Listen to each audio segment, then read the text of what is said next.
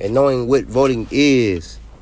Because a lot of us think that voting is just, I'm going to vote for this president, I'm going to vote for this person, and they think that's what it's going to be. It's not that simple. We're going to get in that a little more. So, for me, I'm a felon. I got incarcerated in 2007, sent to prison, and I didn't get out until 2015. Did like 8 years and like 9 months, almost 9 years of my life. I never got a chance to vote. I was so illiterate to voting. I was so naive, so ignorant to voting, to the point of I assumed voting was like out of reach for me. I'm a felon. I can't vote. That's not true. Felons can vote. And it's something I didn't know about because I didn't have knowledge. I'm not gonna lie, no one came and told me, hey, youngster, at the time when I was young, you can get you a vote. And your vote matters and your vote counts. We assume, man, this is a white man show. And they gonna run it.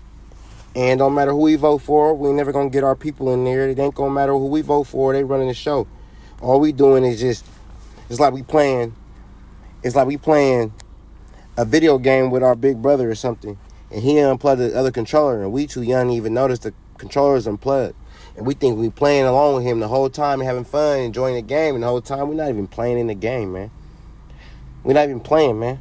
You had a controller in your hand, but you ain't playing, man. Like, this is something we gotta talk about. Control. So it's some things we can control and some things we can't control. I can control what I do.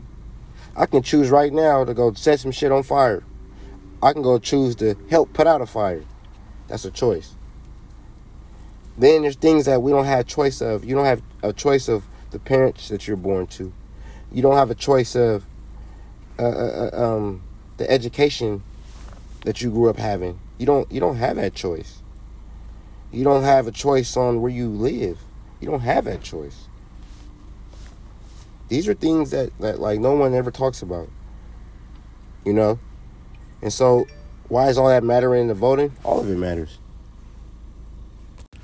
So that's one of the biggest things is what you have a choice in and what you don't have a choice in.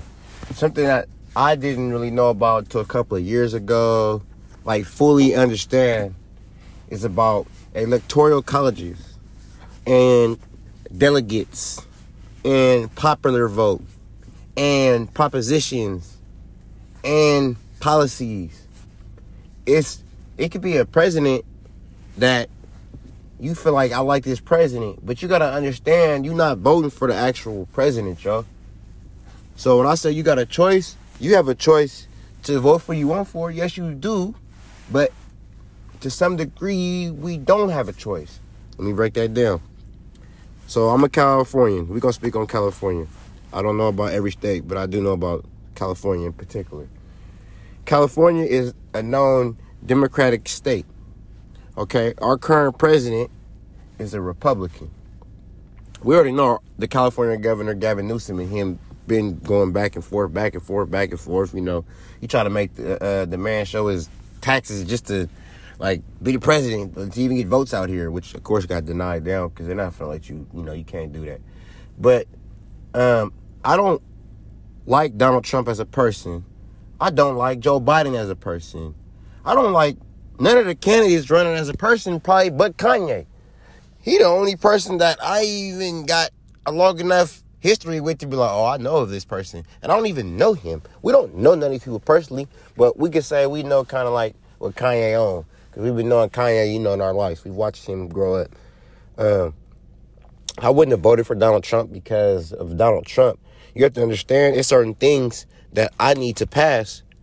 So, for instance, my mother has multiple sclerosis. My mother needs medicines, and my mother needs surgeries, and my mother needs medical care and attention 24/7 because she's in a nursing home. She's not at home. And so that come out of her pocket. My mama has to pay for those medicines out of her pocket. I don't need. So with that being said right there, you got to understand, it's important when you vote that we vote for policies and propositions. And we got to be paying attention who we make the senators, and you got to pay attention who you make the mayors, and you got to pay attention who we make the legislators. Those are the people, them people right there are the ones who actually get the delegates, bro. They go decide what they want to do. For instance, this is how it works. We go to vote. We go put our votes in. We say, oh, we want to go vote for, we say we all wanted to go vote for Joe Biden, for instance.